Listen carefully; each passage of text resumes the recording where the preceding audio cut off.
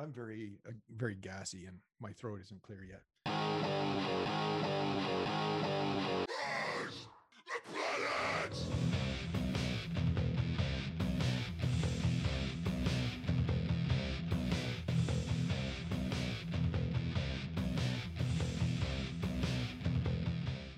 Hey, everybody, welcome to How to Survive the Modern World or Gen X Isn't Just a Fashion Statement, presented by Tribe74.com. Another great episode lined up. I'm here with, as always, my name is Rob. I'm here, as always, with my pal, Andrew. Andrew, how you doing today? I've survived another week. That's good news, because if you didn't, you wouldn't be here. No, exactly. Like, I mean, it's really hard to say I go week from week whether or not I'll actually survive, but I pulled it off once again. Well, you are surviving the modern world like any good Gen Xer should. Oh yes. How's your week been, Rob? My week has been interesting. Kind of came down a little bit with the COVID symptoms again. So Oh no. We're gonna have to put you down. I think so. I've been in touch with my doctor about it. So we're trying to get me healthy somehow. Perfect. Well, just listeners, in the meantime, I may need another co-host. Yeah. So be ready. Send applications in now, and just for the record, they'll come through me first. Because I want to make sure that my legacy is not tarnished. I have no legacy. I have no legacy. So, Rob, what's on the show tonight? Well, I think we're going to have a really interesting show today because we're going to kind of diversify a little bit. We got some SCTV, Second City Television. I love it. We're going to talk a bit about amusement parks. I don't know what your feelings are on amusement parks, but I love amusement parks. Oh, they're fantastic. I might be a little old for them now, but they hurt now, but I still love them. Absolutely. And we got a little series that we're going to try once in a while here called the Iconic Movie Franchises series. But this week we're going to talk about James Bond 007. Oh, yes. Gotta love the 00. In service of Her Royal Majesty, or however that goes. Yes, the 007. Anyway, why don't we start off with some Second City Television?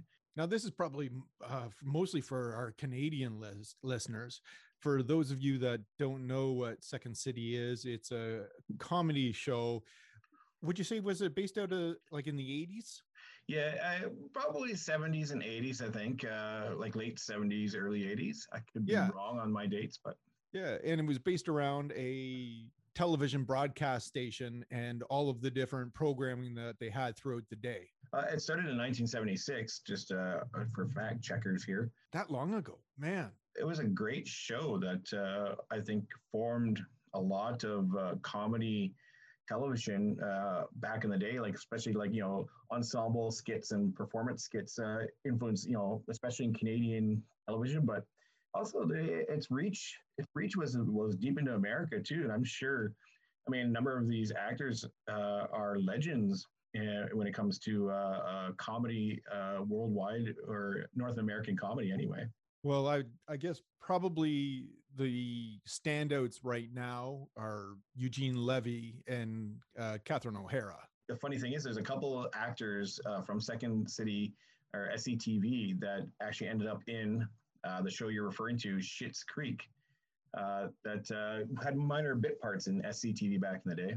No, that's an awesome show. For the listeners that haven't had a chance to watch, you definitely need to tune into that.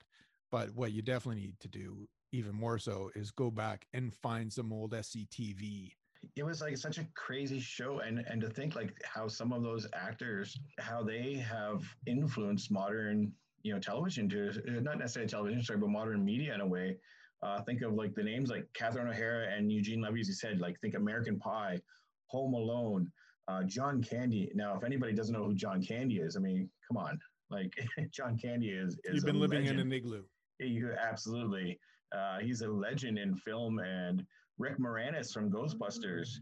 How many more people? Like, if you look at like Rick Moranis and Dave Thomas and Strange Brew, yes, David, Bob and Doug.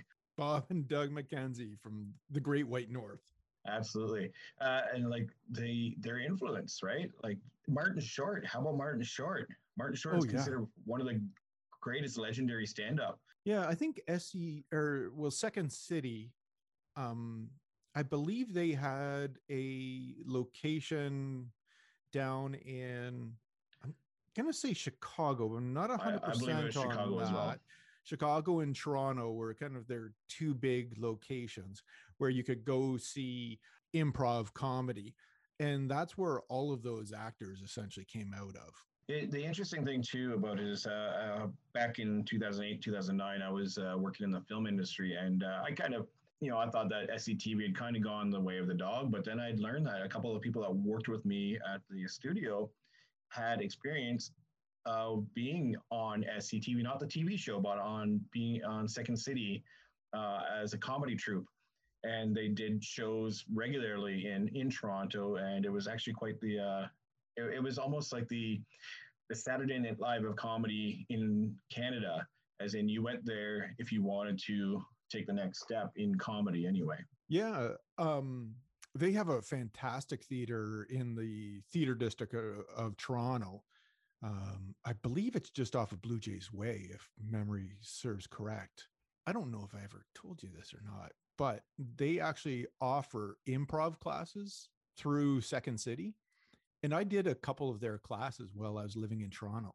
Really? Wow. Yeah. Something I did not know about my partner here, Andrew. Probably did about a year of improv with Second City just through their classes. I never actually got to the point that I was on their main stage, but I did some of the smaller stages around Toronto that allowed improv in. Interesting. That is so cool. I had no idea. I'm actually really excited. I don't bring it up that often, as you can tell, as we've been working together, for 10 years now. Yeah, and, at least. First time I've actually brought it up. Yeah. Wow. That's pretty awesome. So could you expand on your experience there, maybe? So essentially, the first guy that taught us, he actually big commercial actor, but he also had a regular show, and I can't remember the name of it. It was maybe the Devil's Advocates or something like that. Or I was just saying, don't tell me it's like Red Green or somebody like that. No, not that big.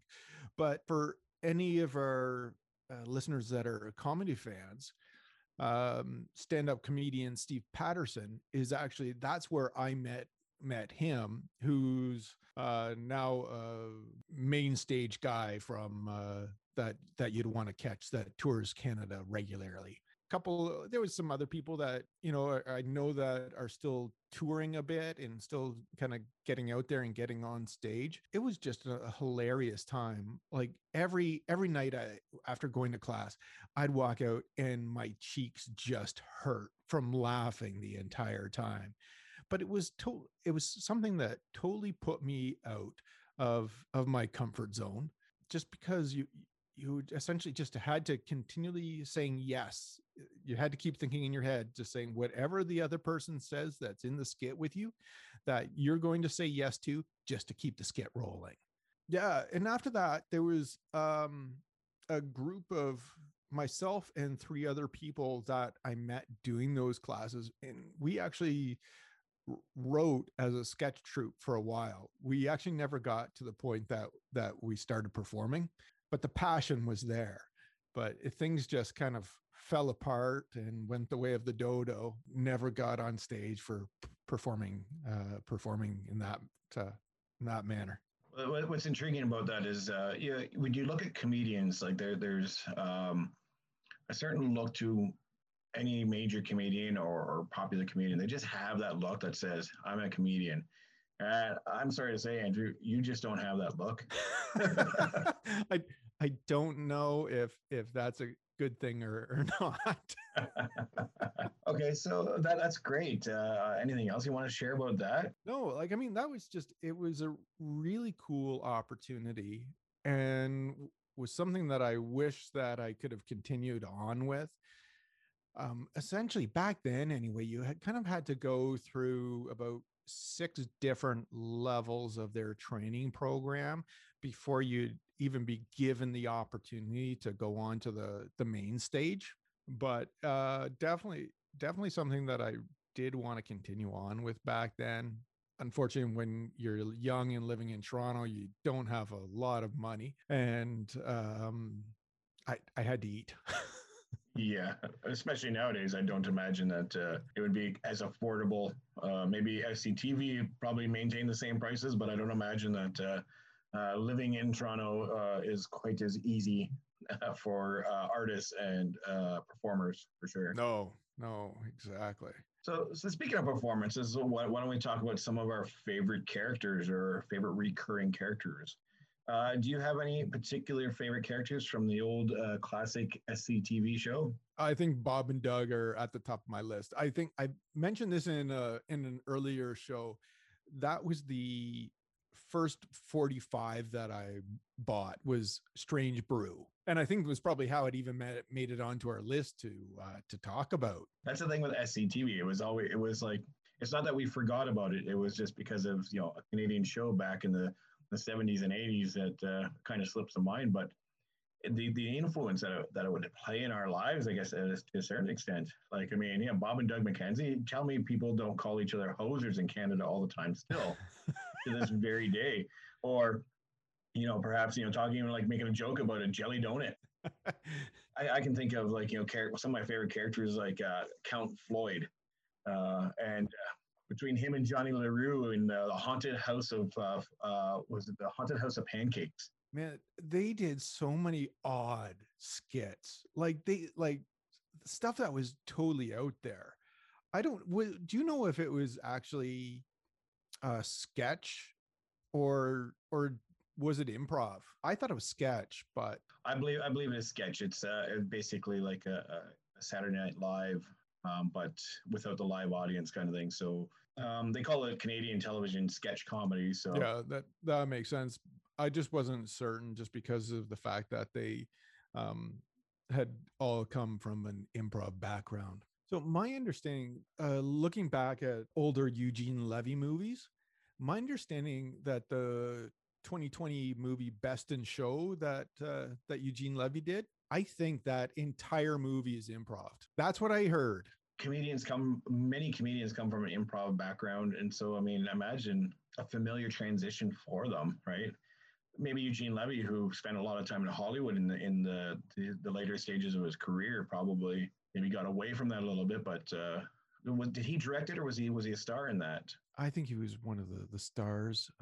I'm not 100% if he directed. I might have to check that movie out because I didn't see it, but I'd heard of it. But I was enamored with Schitt's Creek, which actually really interestingly was written and produced by his son, Eugene Levy's son. A couple months ago, not only was the house that they first came from was up for sale in Schitt's Creek, but the motel was also up for sale as well. It did not come with the sign from the show, but you could go buy the motel if you wanted.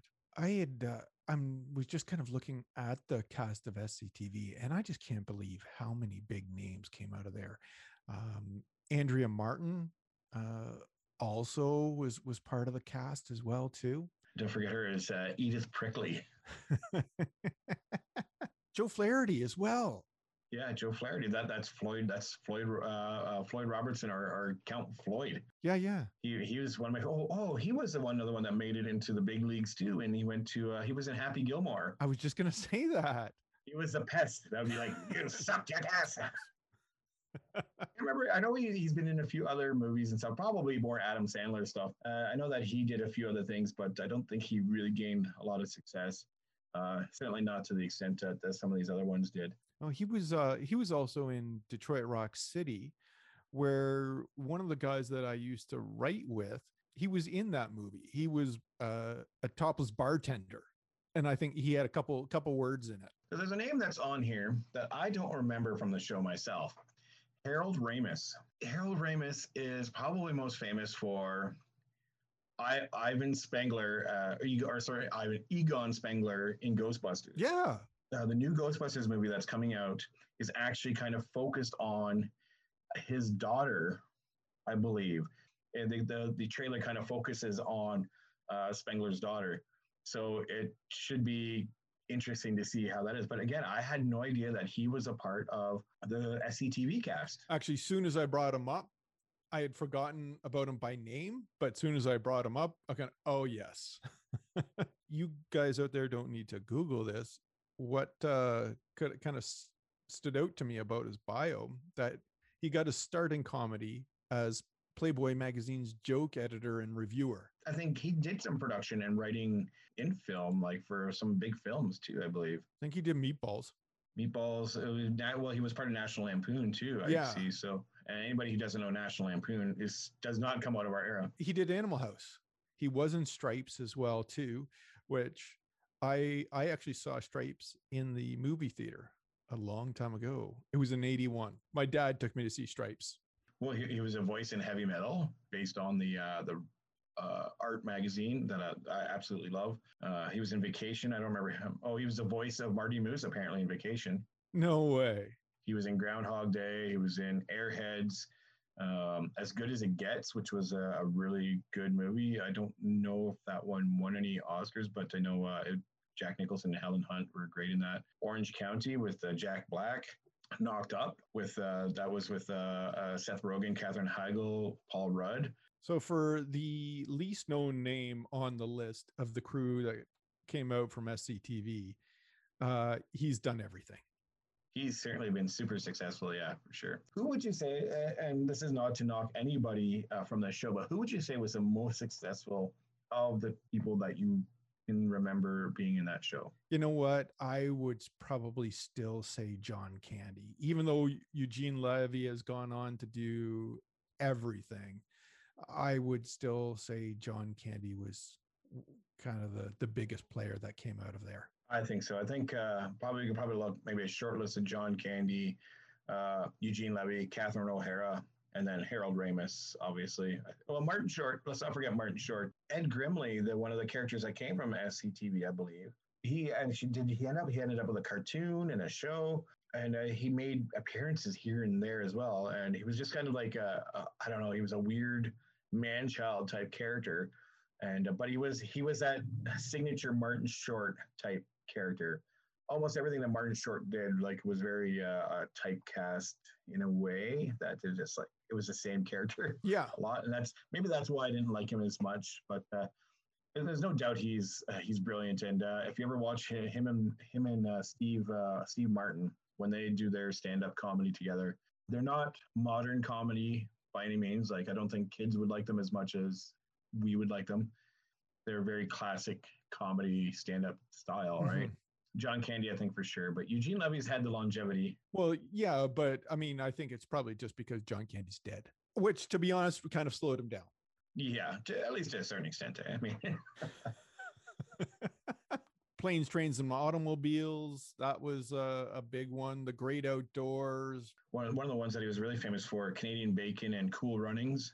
Cool Runnings is still just a classic movie. It's a movie that really anybody can appreciate and kind of registers with them. It's the underdog coming in and not knowing anything about the sport, but is still there to compete and essentially are getting laughed at. John Candy, his character, takes them over the finish line, and everybody is essentially enamored with the team.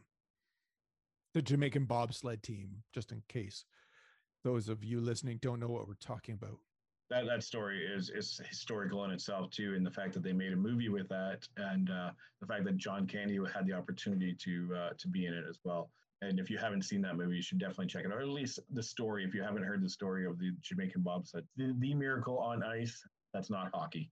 I had no idea John Candy was also in JFK, and I forgot. Of course, he was in Home Alone because he was actually had a major plot point in there. And Spaceballs, the greatest movie of all time. Really? Yes. You didn't know he was in Spaceballs? You know what? Maybe I need to go back and watch it. When I started to watch it, when it first came out on VHS, I couldn't get through it. I have never seen the entire movie of Spaceballs. Oh my Lord. How are we working together? Is it done? It might be done. All right. So if anybody's sending applications to replace me when I pass, you better have watched Spaceballs. Spaceballs, and not only watch the whole thing, but enjoyed it, and make sure that Andrew watches it because he is missing out on an integral part of his life. Okay, I'll go back and watch Spaceballs. I'll put it on the schedule for the weekend. If it wasn't for you being an SCTV, I would totally disown you at the moment. What a roller coaster ride this has become today. And speaking of roller coasters, our next subject, amusement parks. Amusement parks. Yeah. How about that for a transition, huh? I loved it. I'm a big amusement park fan, or at least I guess more so when I was younger. I shouldn't say more so when I was younger, because there are still a lot of things that I like. I go and enjoy different facets of amusement parks than I did when I was younger. I can't go and ride the roller coasters like I used to. I'll be in bed for the next 4 days after I go ride roller coasters now. My body can't keep up. For Advil and yeah, no, exactly. Just give me a bottle of Advil every day and I should be just fine. I'm a huge roller coaster junkie, but I'm kind of the same way. Not so much that I don't think I can handle it anymore. It's just I've got kids that are the age that they love roller coasters or they love the amusement park, and I'm there more. So I'm the jacket holder now, the bag carrier. So the last time we went to Canada's Wonderland, which is a Canadian version of, I guess there's not too many roller coaster parks or amusement parks in Canada, but it is the big one. It is like the Disney World of Canada. It was an interesting affair. We took the kids and a couple of their friends, and I rode one roller coaster, one ride all day. And after that, you stayed with the jackets. I was the jacket boy. I was the food getter. I was the beverage holder. Nice. But you know what? I was okay with that. I just did the lineups, the heat, just the crowds. Just they weren't my thing. They just weren't my thing anymore. You know, when I was in my teens, I'd make several trips throughout the year to go to Canada's Wonderland, and it was essentially a big part of my summer. Just going to ride the rides, always looking forward to the newest, greatest roller coaster that had come out. I can't probably even keep up with all the roller coasters that they have now, because every year they just make them bigger and scarier. For sure. And there's so many of them now. And there's the other issue that I find too is the walking. Like there's just so much walking, and I understand the point as a business. They want you to walk. They want you to get refreshments. They want you to see everything that they have to offer because you're more likely to spend the money on it. But the walking for me is tougher nowadays as being older. What they need to do is make the full park like a bumper car park. So you just drive from one ride to the next. That is actually a fantastic idea. Thank you. I don't think I'd ever get off the bumper cars though. I'm spending my entire day riding bumper cars. My goal is to be as violent as possible and hit as many people as possible with my bumper car. From Wonderland, like I love the old wooden roller coasters, like the Mighty Canadian Mine Buster. The last time I'd gone on that one was rough. Pretty sure I was concussed. But I mean, you got such a big shake out of those rides. I don't know if they still build that type of roller coaster even nowadays. Essentially now they just want to go bigger and faster, but the old wooden rides, you feel it. Well, my experience in the last few years with roller coasters and stuff is that I watch a lot of episodes on YouTube about certain roller coaster events or new roller coasters coming out, and I'll watch the on-ride tours and stuff like that. I also played a lot of video games like Roller Coaster Tycoon, and there's a few different ones like amusement park tycoon type ones. And the wooden roller coasters, I guess, are still pretty popular in the way that the cost is better for a roller for an amusement park. The cost is easier, but then the space is where the issue becomes, right? Because the wooden roller coasters take up a lot more space because of all the structure. Thunder Run, that was another one. They changed their name so many times there.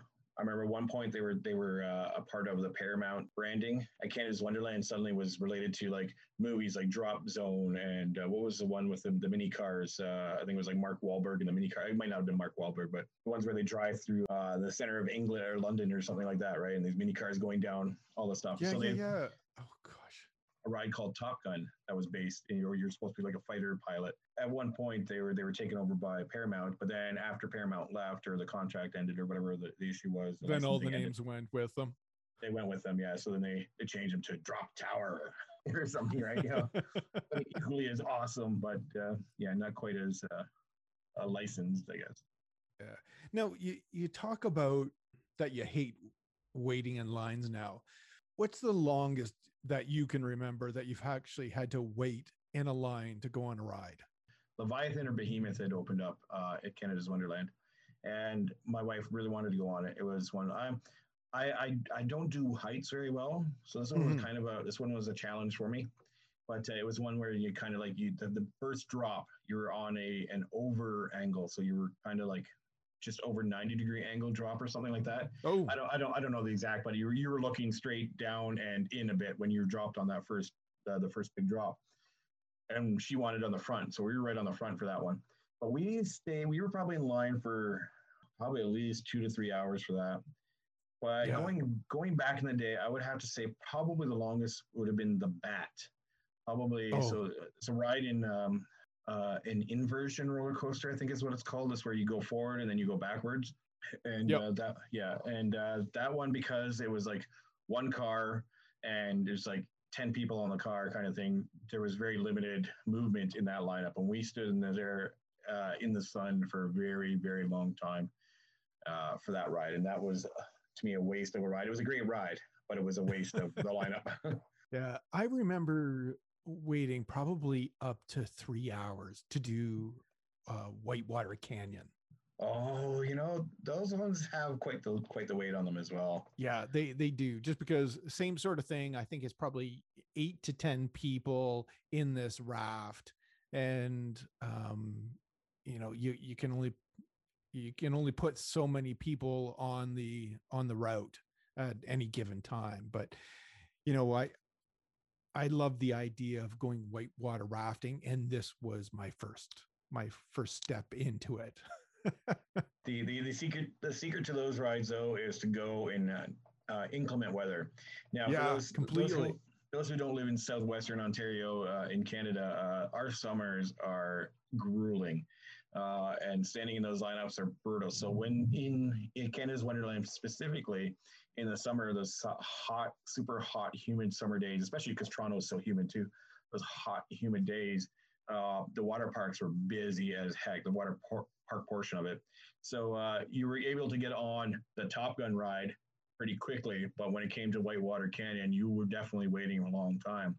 So the secret is to go in September or October as it winds down, the season winds down, and get out there, because nobody's going on the wet rides then.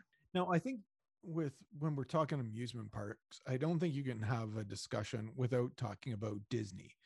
Have you ever been down to any of the Disney parks? I was to Disney twice, but when I was 4 and when I was 8. So my memories are pretty sketch on that, but I still have some I can talk about. I had never gone until I was an adult. So you haven't gone yet then? Exactly, because I'm never going to grow up. No, and we took our son. He was probably about 5 or 6 at the time, but I grew up like watching the Sunday night Disney television show that was always on and that you gathered around with the family. Well, when we got to the main park, we were waiting to get in for it to open up, and at the opening, the train rolls up playing the Disney music. I've got my son on my shoulders, and I actually just started welling up. Wow. Man, this is so cool. It really is. It's a part of your culture, right? Yeah, completely. It was a part of my youth that was coming back to me. One of our friends had one of the Disney travel programs. They had bought into one of those programs, and so we actually bought their stay from them for 1 year. And so we actually stayed at Kildani Village. Let me tell you, the Disney, they are in the business of transportation, just moving people from one spot to another. It is incredible how seamless they move people throughout their parks. And masters of efficiency. Oh, completely. It's crazy. Considering how many people, I don't know any of the numbers off the top of my head, but considering how many people go to Disney World on a daily basis, I mean, they're probably moving. For some reason, I think of the number of million people per day, and I wouldn't be surprised. Yeah, no, it's just absolutely crazy. The quality of rides, the characters alone is, what draws you in.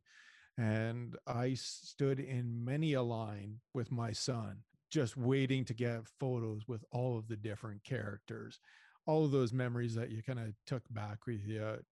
So cool. I remember going on. I was at the Small World rides. What was the big roller coaster? Was Space Mountain at the time. Yeah. Pirates of the Caribbean and 50,000 Leagues Beneath the Sea. There's so much to see and so much to do, and they really took the meaning of theme park and they made it. They defined that word, because everything that you did, everywhere you went, everything that you saw was in the theme of Disney.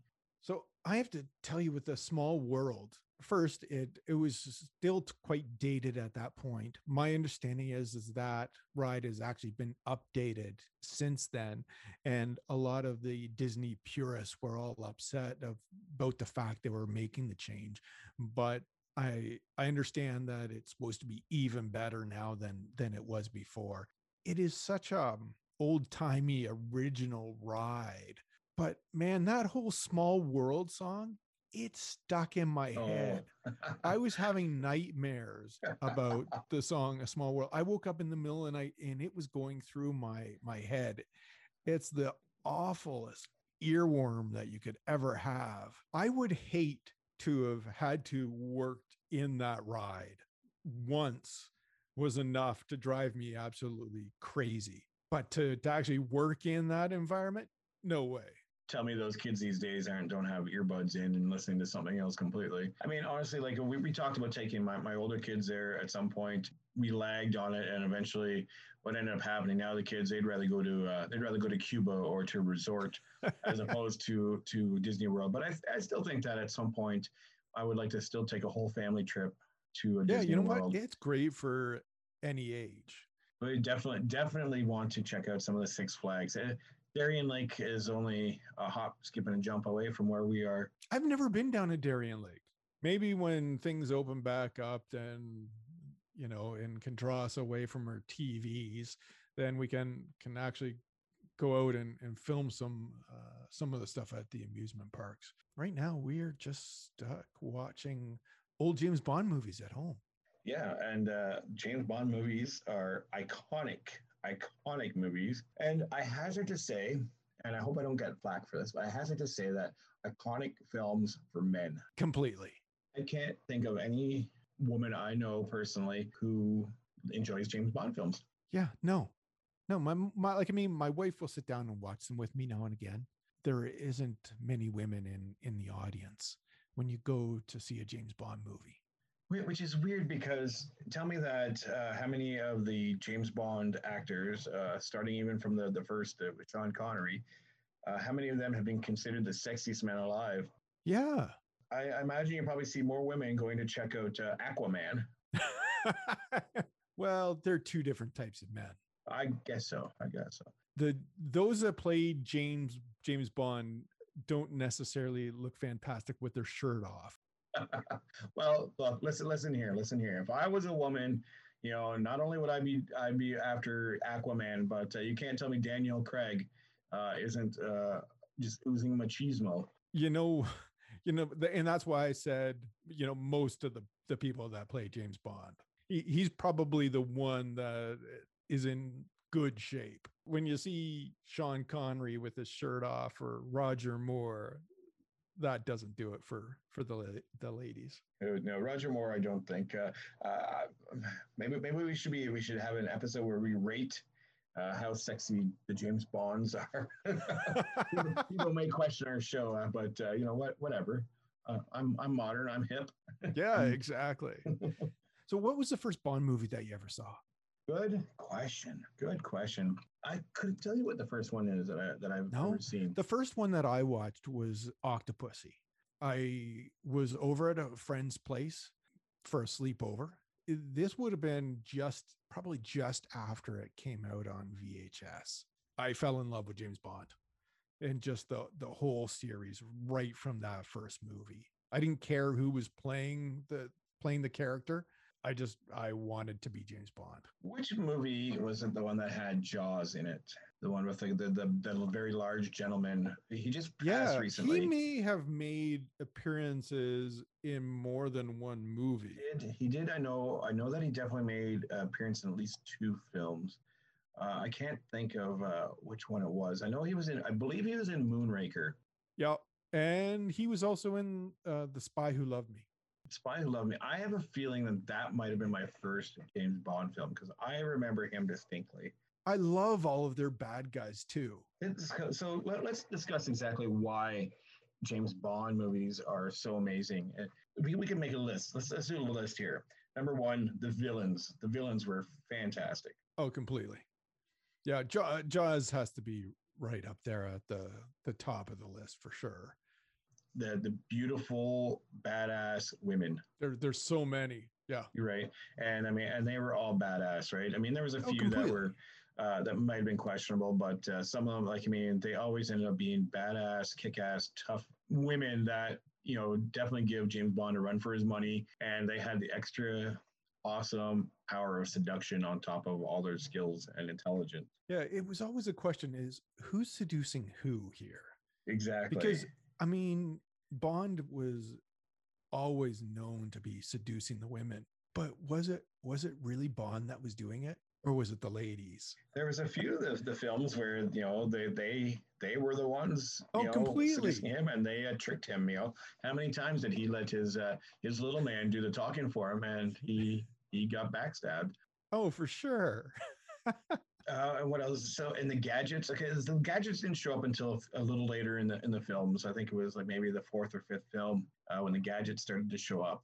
But I mean, some of the technology, the cars. The Austin Martin. I think first right away the Austin Martin.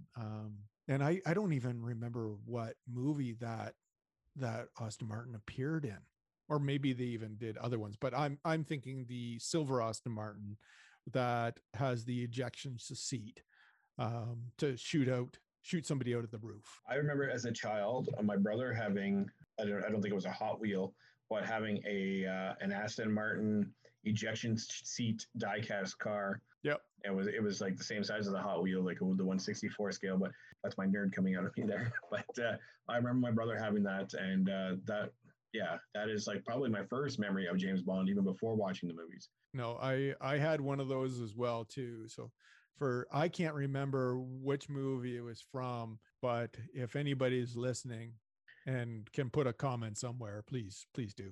Yes, for sure. I mean, the cars were magnificent.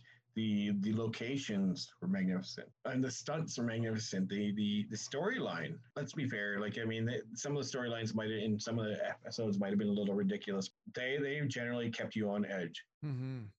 and they were full of action. Completely. I would say that perhaps the new Daniel Craig movies that they're have a little bit more action than all of the movies that came before it. Only because there's all these other action movies that are out with the big leading men of Hollywood. Mm-hmm.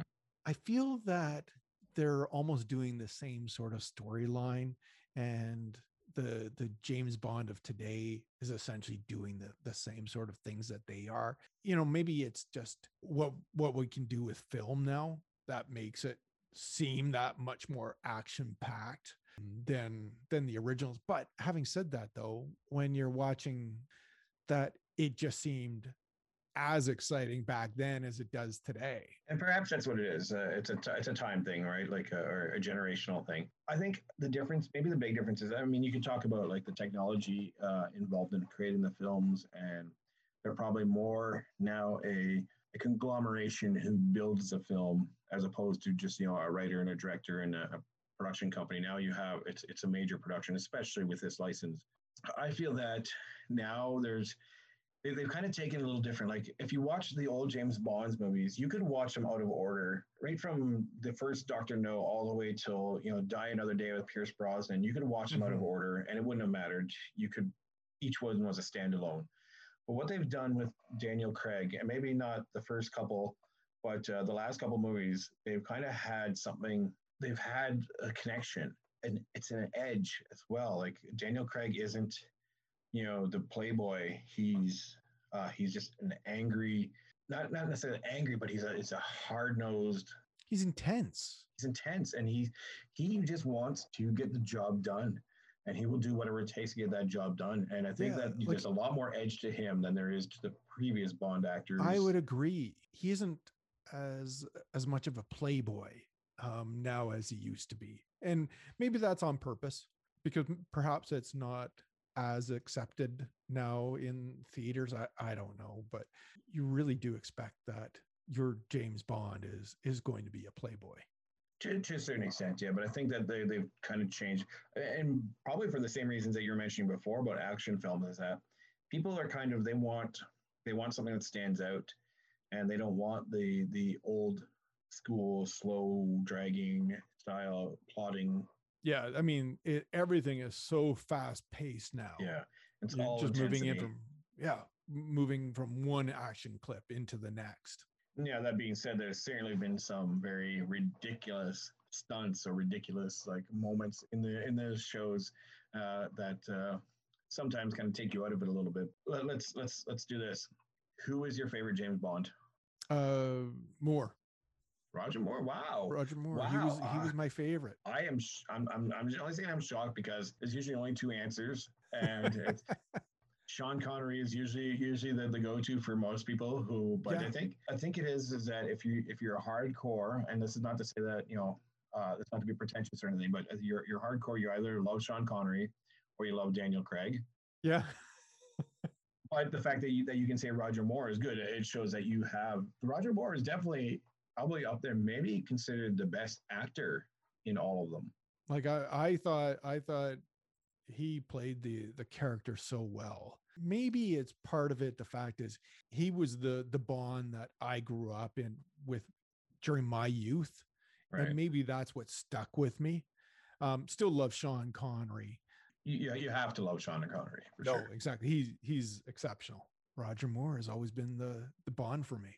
I mean, I enjoyed all of them, but for me, Daniel Craig. I wasn't a big fan of Pierce Brosnan, although I did see a couple of his films in the theater. Yeah, I don't think many people were, and I think that's really why he wasn't Bond for long. For me, it's Daniel Craig, and I couldn't see, I don't know how I feel about them moving forward without him in the future. They are talking now about him being replaced, but he was originally not going to be in the most recent movie that's coming out, but I guess he signed on for a couple more films. I only thought there was one more film coming out with him in it. Oh, it could be that. Maybe my timeline might be a little bit off on here. It says, in the appearance of No Time to Die, which is one that's coming out this year, is his last film, his last James Bond film. I thought so. And I think they kind of hint at it in the trailer for that he will, they have a replacement. And then that stirred up a lot of controversy because they talked about it being a black man or a woman taking over for the role. I don't know where the sense is in the criticism for that, but as far as I'm concerned, I think he had a great stand, and I look forward to where James Bond will go in the future. Well, yeah, I don't think that you can replace James Bond with a woman because it's the character James Bond. I don't care what color the person is that plays the character. It's just a male role in the storyline. I don't see why there can't be a strong female that does another 00. And you can even call her 007, but you can't call her James Bond. Oh, for sure. Yeah. Calling her James Bond would certainly be silly. Yeah. Like I think they can certainly create a great storyline and would come out of the James Bond world for sure to actually replace that character with a female actor. that would change the movie. It wouldn't be a James Bond movie anymore. It would be under the heading of the double O, the world of double O's. I'm intrigued to see what from the looks of the trailer. It looks like that there is definitely he partners up with a strong agent as well, a strong female agent, a woman agent. So we'll have to see where that plays out. But I'm excited either way, and I kind of agree with you to that point that they definitely they can't replace the James Bond character overall. But why couldn't they have perhaps like a spin-off series with Jane Bond or however they want to name it? Yeah, no, I can totally see that coming out of that world, but to actually, because James Bond is such a huge franchise, you could keep making James Bond movies for another 100 years because they're that great, and it doesn't matter who the actor is. You just put them into that character. But you can certainly have, as you say, a spinoff where they have a woman agent that comes out of that world. You could easily do that. Do you know who they were looking at? You mentioned that they were looking at a black gentleman, and I seem to remember who they were looking at for that role, but I seeming to think that he'd actually be a really good fit. But I can't remember his name right now, and I don't know if they actually booked him in after Daniel Craig or not. Iris Elba, I believe, is one that they talked about. Okay. Yes, Iris Elba, or Idris Elba. I'm sorry, I don't know his name. I know who he is, and I know the roles that he's been in.